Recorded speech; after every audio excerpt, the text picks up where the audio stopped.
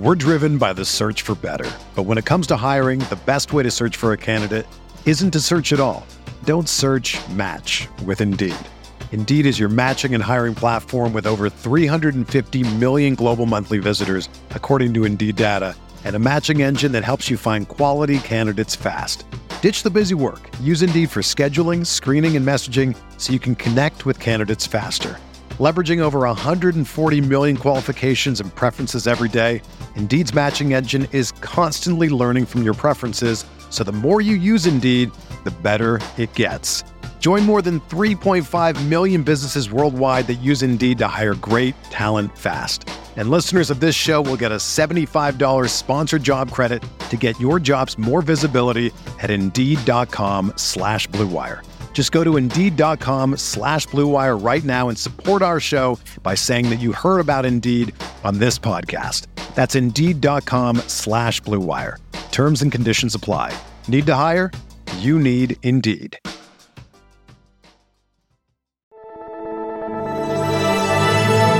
Blue Wire.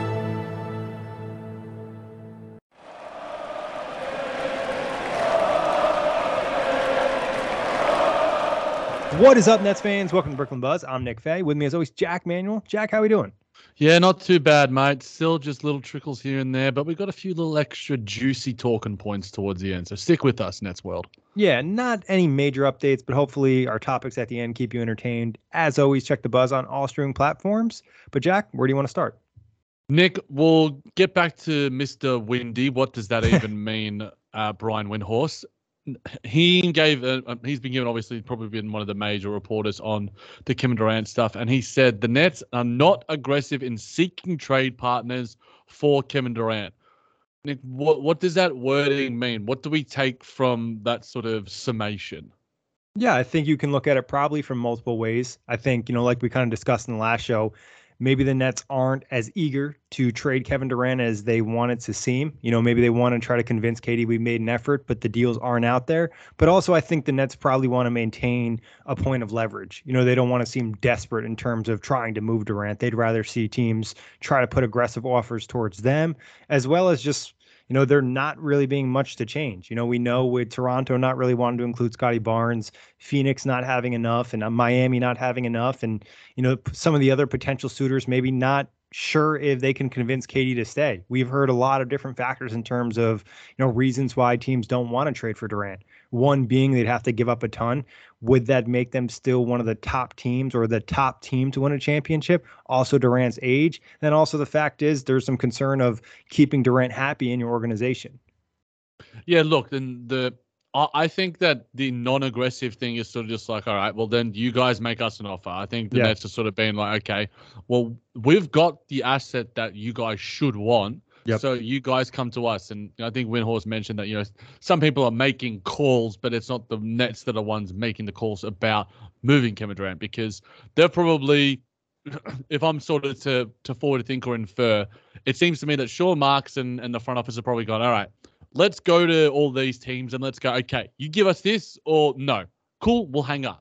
So, and obviously we heard things about, Karl Anthony Towns, Anthony Edwards, and all these sort of different things. And they're probably asking for Scotty Barnes. They're probably asking for Devin Booker. They're probably asking for Bam Adebayo and everyone else and Jimmy Butler. And if they're not giving them that, then Sean Marks is like, all right, well, then I don't care, because ultimately we need to get a fair trade in return. And he's hanging up the phone. And I think that is within his right and within the right of the franchise. So I think that it's not really the biggest of news, but it just shows you that the Nets are sort of, I mean, it's limbo of sorts in terms of the front office with Kevin Durant. And I know that you and a lot of other smart Nets people are like, all right, come on, let's get this sorted, guys. Let's, Sean, get on the phone with KD. But then there's other talks about the fact that Kevin Durant has continued to be, incommunicado, incognito, as I've mentioned on previous sort of podcasts. But we've seen him working out and those sort of things. We'll touch on a few of those little things. But I guess the non-aggressiveness is positive-ish. I don't know. I really don't. I think a way you could look at it being positive is the Nets set their price and they're being stubborn about that price. And you should be. It's Kevin Durant.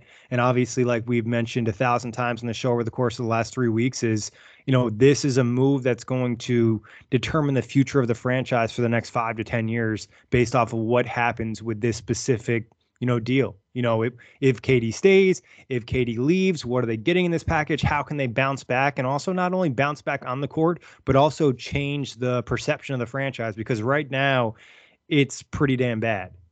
Yeah, look, to further your sort of thoughts there, Brian Windhorst said this when he went on NBA Today. Kevin Durant's price is so high that nobody can afford to pay it. Right now, everybody is waiting for the price to get lower. I'm not hearing anything changing as far as the demand phase of this process. And I think that it is, like I said, stubbornness sometimes with Joe Tsai and Sean Marks has gotten them in a spot of bother. But in this case, if it means that you get to keep Kevin Durant, you maybe get a chance to smooth things over with him, then that is a good thing. And I think that stubbornness in this context is stubbornness that is warranted.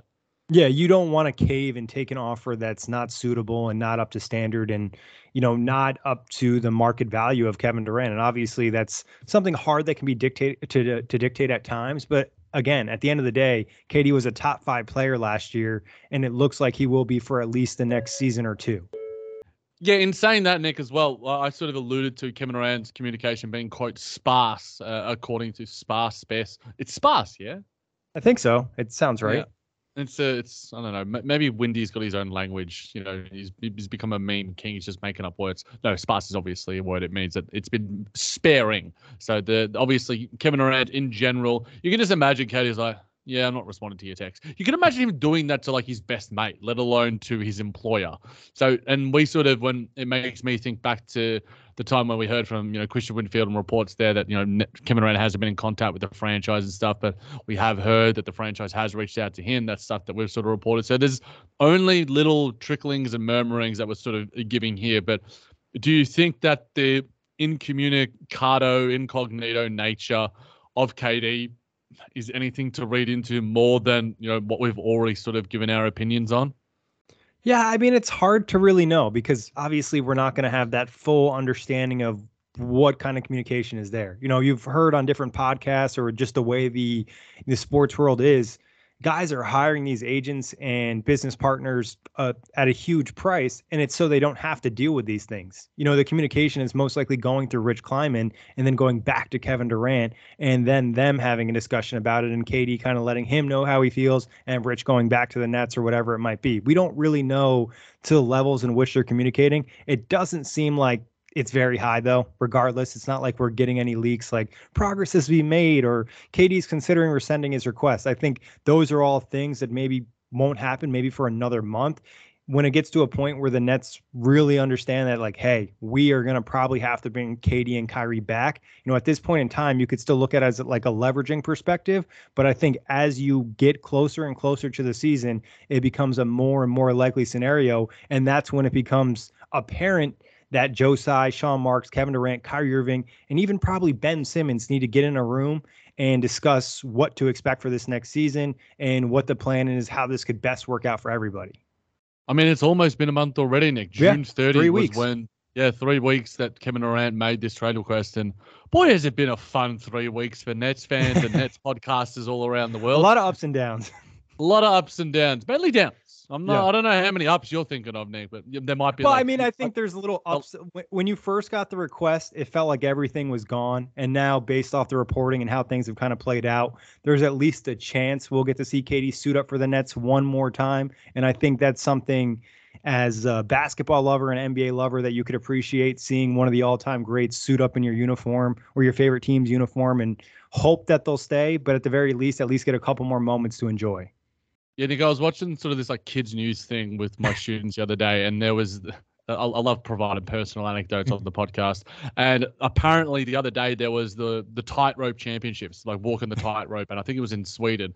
Walking a tightrope is basically daily Nets fandom. Like it's just like, all right, I'm about to fall off. Oh, Kevin Durant and Kyrie Irving going. Oh, okay, I've held it on. Kevin Durant's going to stick around for another week or two. Sean Marks is actually going to make a move for TJ Warren or whatever. It's just like, walking that tightrope. It's dangerous. It's fun Yeah. sometimes, but it's goddamn dangerous.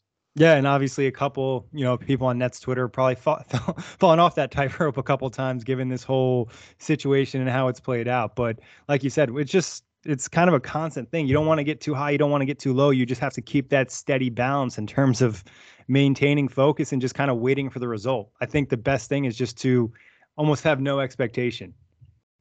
Yeah, I mean that level of zen, Nick, is an aspiration that I don't think I can achieve. I know you've got it probably in a few more spades than me, but the goddamn Brooklyn Nets are giving you toothaches and they're forcing you to go to the goddamn dentist. So I don't know how you're still remaining, all Dalai Lama over there, my guy, but I respect it. You probably got like endless amounts of sage that you borrowed from our guy Kyrie Irving. So maybe it's just the pain meds. No.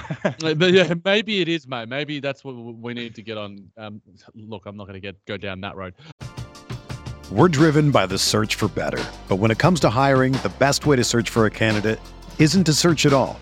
Don't search, match with Indeed. Indeed is your matching and hiring platform with over 350 million global monthly visitors, according to Indeed data, and a matching engine that helps you find quality candidates fast. Ditch the busy work. Use Indeed for scheduling, screening, and messaging so you can connect with candidates faster. Leveraging over 140 million qualifications and preferences every day, Indeed's matching engine is constantly learning from your preferences, so the more you use Indeed, the better it gets. Join more than 3.5 million businesses worldwide that use Indeed to hire great talent fast. And listeners of this show will get a $75 sponsored job credit to get your jobs more visibility at Indeed.com/Blue Wire. Just go to Indeed.com/Blue Wire right now and support our show by saying that you heard about Indeed on this podcast. That's Indeed.com/Blue Wire. Terms and conditions apply. Need to hire? You need Indeed. But in saying that, Nick, there have been a few little things here and there about opposing teams. And the Miami Heat, and this is via Mark Stein, the Eastern Conference team is all in on scouring the league to try to manufacture extra first-round picks to boost their chances of a trade for either the Brooklyn Star or Utah Jazz star, being Donovan Mitchell and Kevin Durant. Do the Miami Heat have any semblance of a package, Nick? I've seen packages around there for Kyrie Irving that make more sense, but do they have anything in the realm of possibility of getting our guy KD? Yeah, it seems very unlikely. Obviously, they're not willing to probably trade Bam, or if they are, it creates a complication for the Nets because Bam and Ben Simmons can't be on the same team.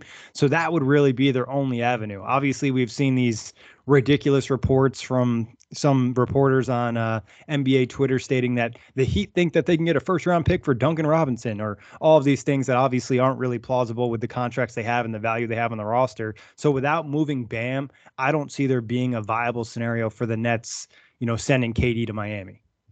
And I think it makes sense for Donovan Mitchell because I think the Utah Jazz are going to be prioritizing picks, whereas we have heard that the Nets prioritize at least getting some version of a young up-and-coming player, a young star, quote-unquote, over picks because as much as, the picks can turn into stars, I think that given in a package of return for Kevin Durant, you need to have, as you alluded to when you said about the Phoenix Suns, 8 to 10 picks or like an unlimited amount of picks to go, all right, so we've got 10 bites at the apple, and if this apple isn't gone and we don't get a star, then, we might need some more of Nick's pain meds. But in saying that, is that even realistic? Probably not. So I think that the realistic packages that we've talked about, we haven't reported them, but the ones that seem most realistic, Scotty Barnes, Pascal Siakam, Brandon Ingram, Jaylen Brown, these sort of guys.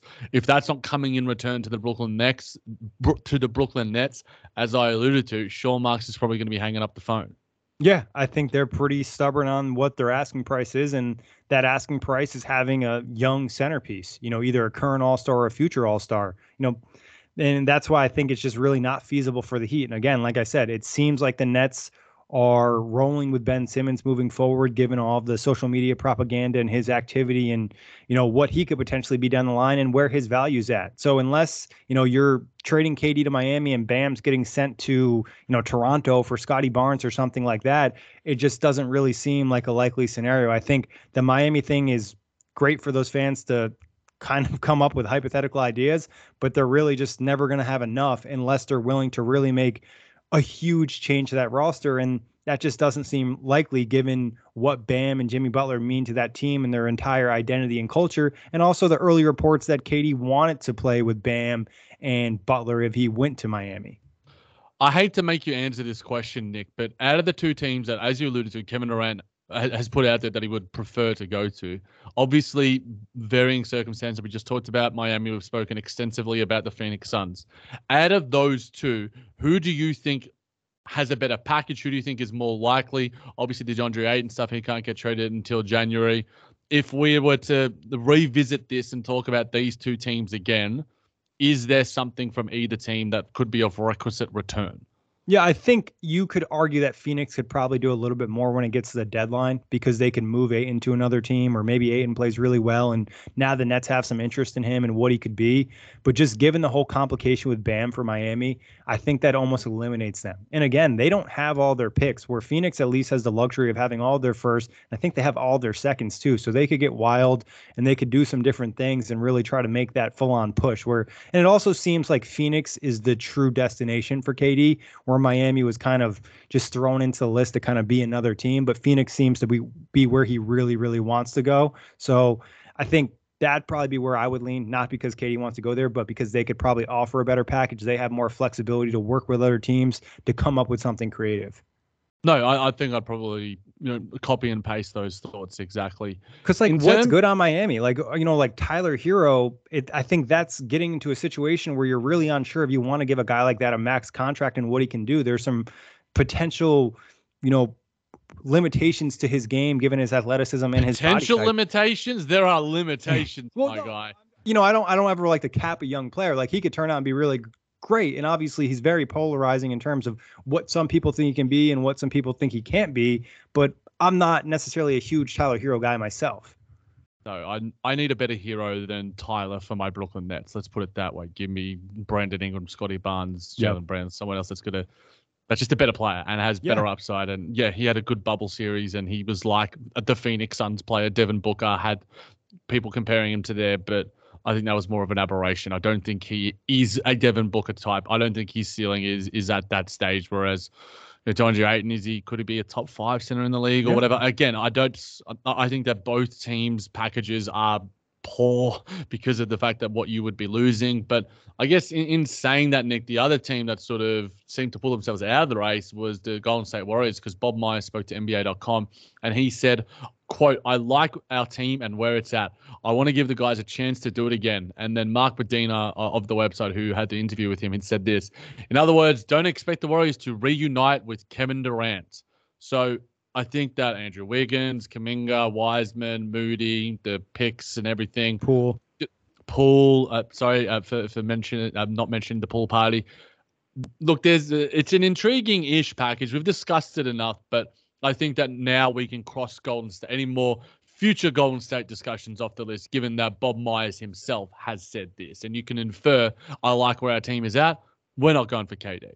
Yeah, and I think, again, it's another complicated scenario given the Andrew Wiggins extension and then obviously Ben Simmons' contract and that being another complication there. And again, obviously KD going back to Golden State would create a ton of drama and how that would all kind of work out given the departure and all that. And I never was really expecting that trade to go down. It felt like more of, let's kind of throw some ideas out there to build up some hype. We know there was a little bit of credence to it, but it was more so just sniffing around rather than actually making a proposal or really getting interested.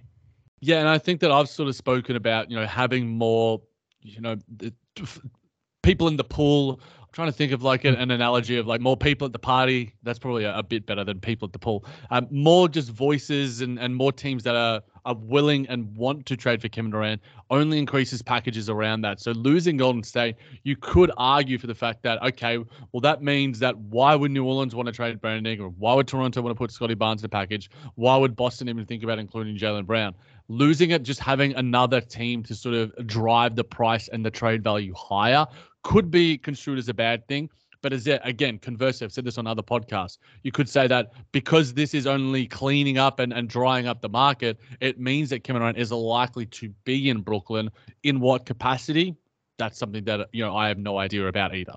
Yeah, I think the capacity is going to be dictated by the willingness of, Joe Tsai, Sean Marks, Kyrie Irving, Kevin Durant, and like I mentioned, even potentially Ben Simmons. And, do these guys want to make it work, or is everyone going to kind of go in there stubborn and with their ego and have an unwillingness to kind of settle things and, find a situation that's best for all parties, at least for this season? Like we've kind of talked about, maybe it's just one more year, run it back, or maybe it's discussing it and trying to build something moving forward in terms of, hey, we'll give Kyrie that extension.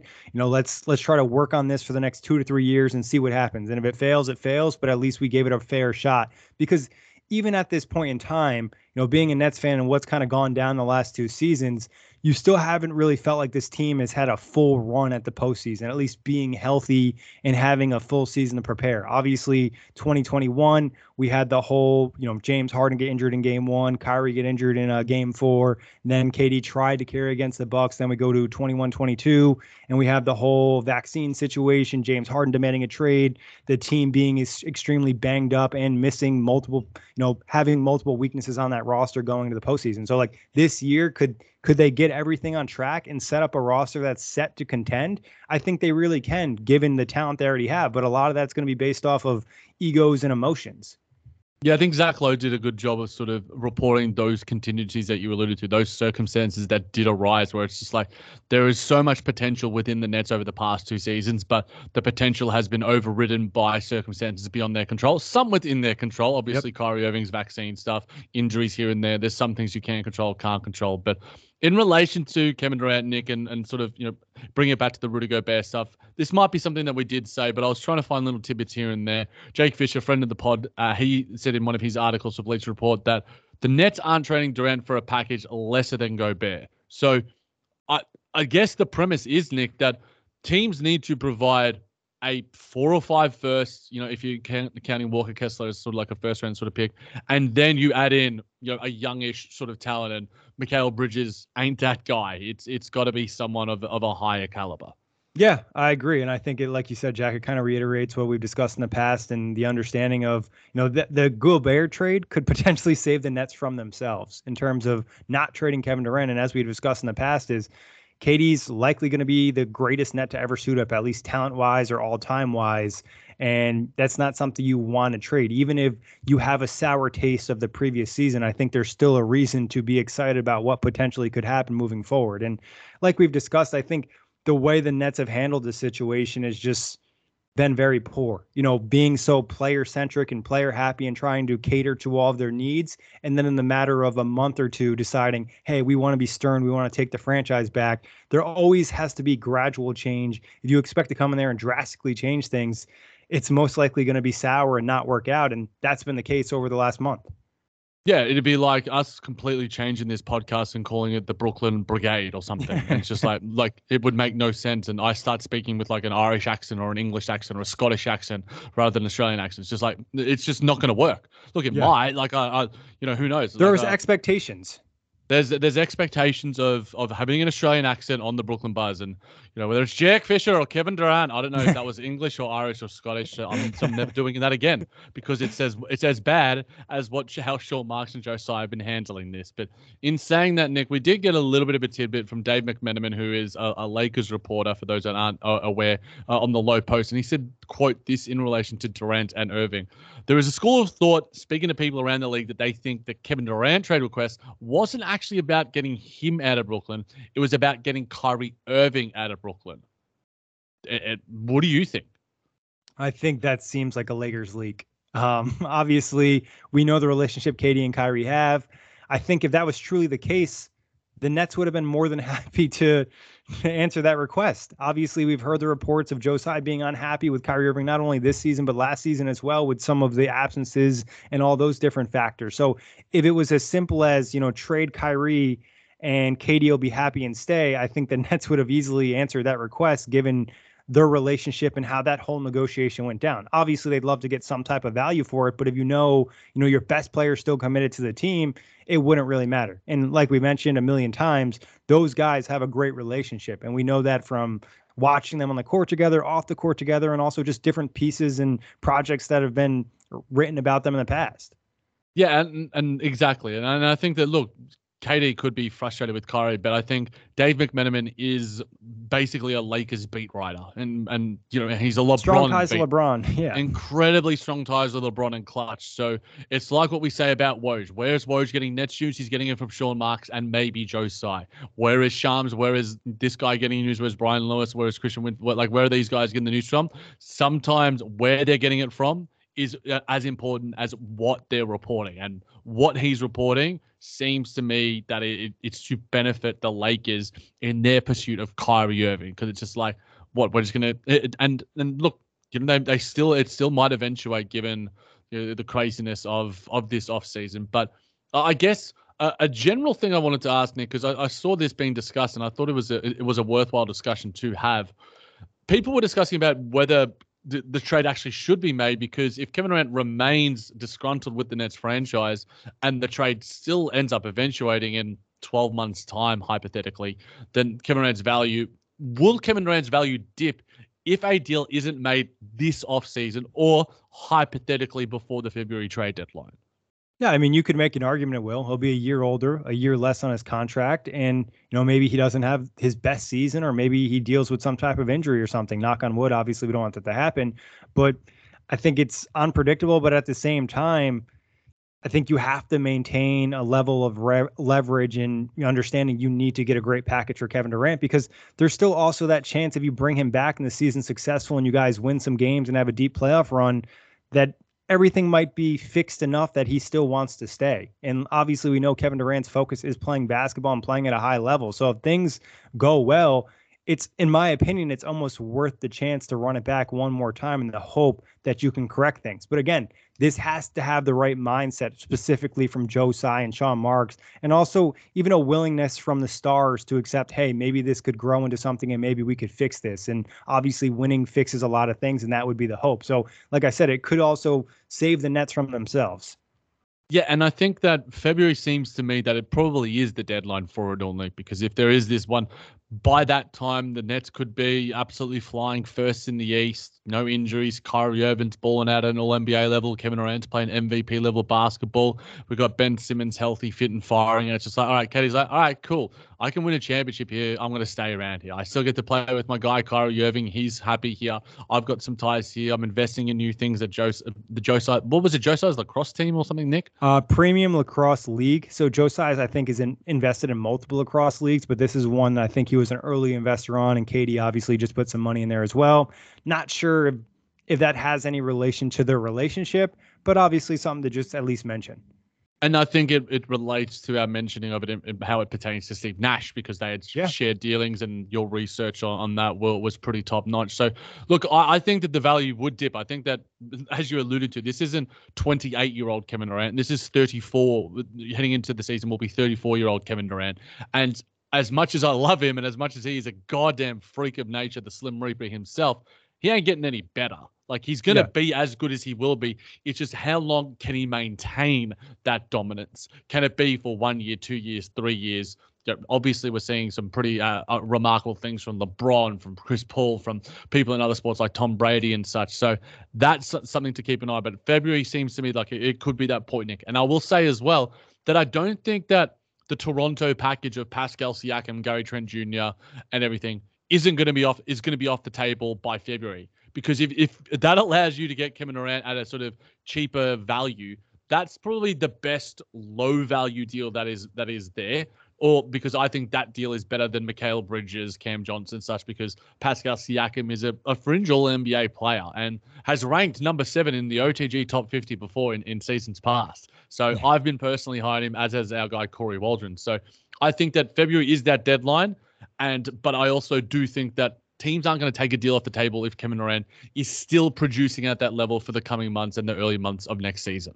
Yeah, I think you could even argue that maybe at the deadline you might be able to get a team to be more aggressive because they think that they're so close, and adding a player of Kevin Durant's caliber can push you over the top, even if you are further away than in years past. So you just have to be open and, have the correct mindset. And again, like I said, I think a lot of it is dependent on the personalities and how they look to manage it going to the season.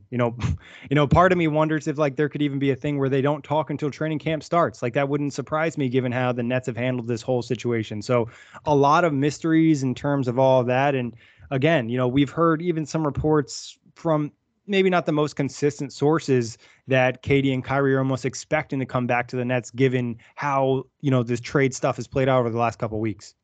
And ultimately, I don't think that it would be the end of the world for them. Like, they still get to play basketball. They still get to get paid a lot. They still get to play together. Alongside. They're together. They're in a cool city. They're traveling around anyway. Like, I don't think it's not the ideal situation for them personally or for the team overall, but maybe that gets remedied in some form or fashion. So I will also, it's just interesting to see heading into training camp. Last year's training camp, I just think back to the fact that so many of the players and such went back to one of Joe Tsai's properties in San Diego or Santa Monica or one of those sort of places. And in 12 months, going forward 12 months, in a couple of months' time, what is training camp? What does training camp even look like for these Brooklyn Nets? Because it's anyone's guess. It's absolute chaos. But one thing I do know, Nick, is you go. I was just going to say, it'd be interesting if we see any team building exercises over the course of the next month and a half, even just a couple Nets at a pickup game with Kevin Durant and Kyrie Irving or something along those lines. The only thing that we've really got is obviously Summer League with Claxton, Royce O'Neal, and Ben Simmons. Like, do we see any interaction between some of these other players on the team with KD and Kyrie? And it could be as small as Cam Thomas working out with them or one of the younger guys, David Duke Jr., whatever it might be. So just something to kind of keep an eye on. Obviously, I think if we saw that, it would give us a level of positivity because we know that KD and Kyrie at least like majority of the team, or there are guys on the Brooklyn Nets roster that they do enjoy spending time with. So I think that's just a very minor note to keep an eye on. Yeah, we heard David Duke Jr. say, some pretty glowing things about Kyrie Irving and the season overall, despite, his vaccination status with that. And then we also heard from Nick Claxton at Summer League saying, KD and Kyrie, it's unfinished business. We've got work to do, all that sort of thing. So, and they could be saying things to certain people that we don't know about. There's things behind the scenes that we aren't privy to. But one thing that we have been privy to, Nick, is a reiteration of the fact that Joe Harris isn't trade fodder. And that was reported again by Brian Lewis. First time we heard it from Zach Lowe himself. You alluded to the fact that Joe Harris has appeared on the low post. Brian Lewis has reported some things around Joe Harris, his agent, as well as his injuries. Joe Harris seems to be in the good graces of Sean Marks and the Nets team and the Nets franchise overall, Nick, which is good or bad or indifferent, either way, or what else. Yeah, I think this was kind of always apparent to us, given that most of the reports that had Joe Harris in trades as a salary dump were reported from typically non-net sources, mentioned some Laker stuff, Chris Haynes, whatever it wasn't reported from the Nets side. And I think this is kind of like a rebuttal from the Nets leaking like, hey, we're not looking to drop Joe Harris. He still has value to us, and we hope he still has value in a trade in case there's another move to make down the line. That's it. I've got nothing really to add to that. Should Joe Harris have been traded already if there was a right deal on the table? I just hope that Sean Marks can remain objective, which is, I don't know if he is, given the Patty Mills stuff as well. I've had plenty of thoughts about that, but it's probably a discussion for another day, given that we've only got about 6-7 more minutes till I have to go back and teach again. So we'll get through a couple quick more topics, Nick. And I guess the first one is that Kyle Korver is going to be heading to the Atlanta Hawks in a new front office role. Do you think this has anything to do with the Nets, Nick, or do you think it's just like a great opportunity with his old franchise? Yeah, I think it's probably more so to do with a greater opportunity, and obviously, I think he's has his home is in Atlanta, and obviously, he was only a consultant for the Nets. He wasn't necessarily working full time, and if things aren't looking pretty in Brooklyn, and your former franchise is offering you a significant position, you're probably going to take it. So I think both sides play a factor, but it's more so better position in a franchise that he's obviously well respected in a place he's very, very familiar with. Yeah, I've heard a lot of people say that he just doesn't want to be around for the fact that he has to improve Ben Simmons' jump shot. Look, that's a little bit mean, but I mean, they also could look at it as a great challenge. I mean, if he improved Ben Simmons' jump shot, that would make him a historical shooting coach. Wasn't it like Chip England or one of those shooting coaches? Well, the guy from New Orleans is like now on the market. Like if you're, I think the Spurs guys. Yeah, I think that's Chip England. Yeah. Yeah, I think that if you're Joe Tsai, and like in the past, he's been shown a willingness to pay, the coaches and stuff. Give that man all the money that he wants to our team, so we can just have shooting. And if you want to work with Ben Simmons, we'll give you an extra $500,000. But discussion for another day. But a discussion that's worth having, Nick, and it's sort of been reported by people that we have our issues with in terms of some of their reporting and the consistency of it and the reliability of it. But Do you think that diversity within the coaching ranks of the Brooklyn Nets is an issue or could be an issue for Kyrie Irving and Kevin Durant, Nick? Because Igor Kokoshkov was hired, obviously European background. Adam Harrington's gone, even though Kevin Durant was seen working out with him today. All those little things about, I guess, the general thoughts on the coaching thing. You can give me a discussion point about the Adam Harrington stuff. And then the fact that, Ime Udoka isn't there. I think Jacques Vaughn is obviously still with the team. But in general, do you think that is a point worth any credence? Yeah, I think it's something to, at the very least, address. Obviously the coaching staff is majority white, and obviously, like you mentioned, it's, internationally white as well. It seems like that's at times been a priority for Sean Marks. Obviously, we don't necessarily have the knowledge to speak on something like that in terms of having all the information. Like you said, it's been reported potentially from some sources that aren't necessarily super locked in, but at the same time, you can kind of just look at the evidence and see how that could be a frustrating thing. And I think it's been a frustrating thing in the NBA in general, in terms of head coaches, assistant coaches, front office guys. And it seems like there's also a little bit more unknown with what's going on in the front office, given we don't necessarily have the same level of access. But, I think it's at least something to mention, obviously, because of all the things I just relayed right there. What are your thoughts on it, Jack?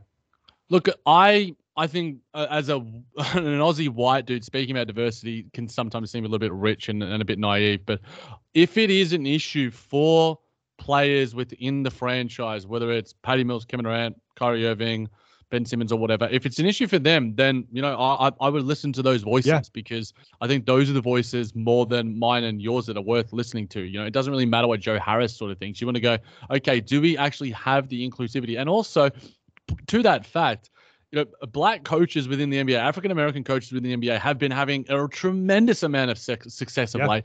And the diversity has been increasing within head coaching ranks and, higher rankings within the coaching level. So I think that it's not just a tokenistic sort of issue. I think it is something worth discussing, but I don't preach to know, enough about it. But I think that listen to the voices that do matter within the Nets franchise. And those are the diverse voices that need to be heard. Agreed. Especially we get a report from potentially a bigger reporter, if Shams is releasing something that seems like it's, leaked by Kyrie Irving, then obviously that gives a little bit more credence to this idea. But like I said, I think you can look at the staff and you can understand why people are disappointed, not even just the players on the team, but other people who are part of the Brooklyn community. You know what, Nick, I'm going to save the final question because I think it's a question that's probably needs a bit more deep diving, and who knows how much content we'll have over the next couple of weeks. But I reckon we discuss your topic that you've brought up as well as the topic that we got from our Nets Twitter community, the Brooklyn Buzz Twitter community, on a future episode. But a good pod as always, my friend. Yeah, a great pod, Jack. Always appreciate you. A big thanks everyone for listening, and make sure you check the Buzz on all streaming platforms.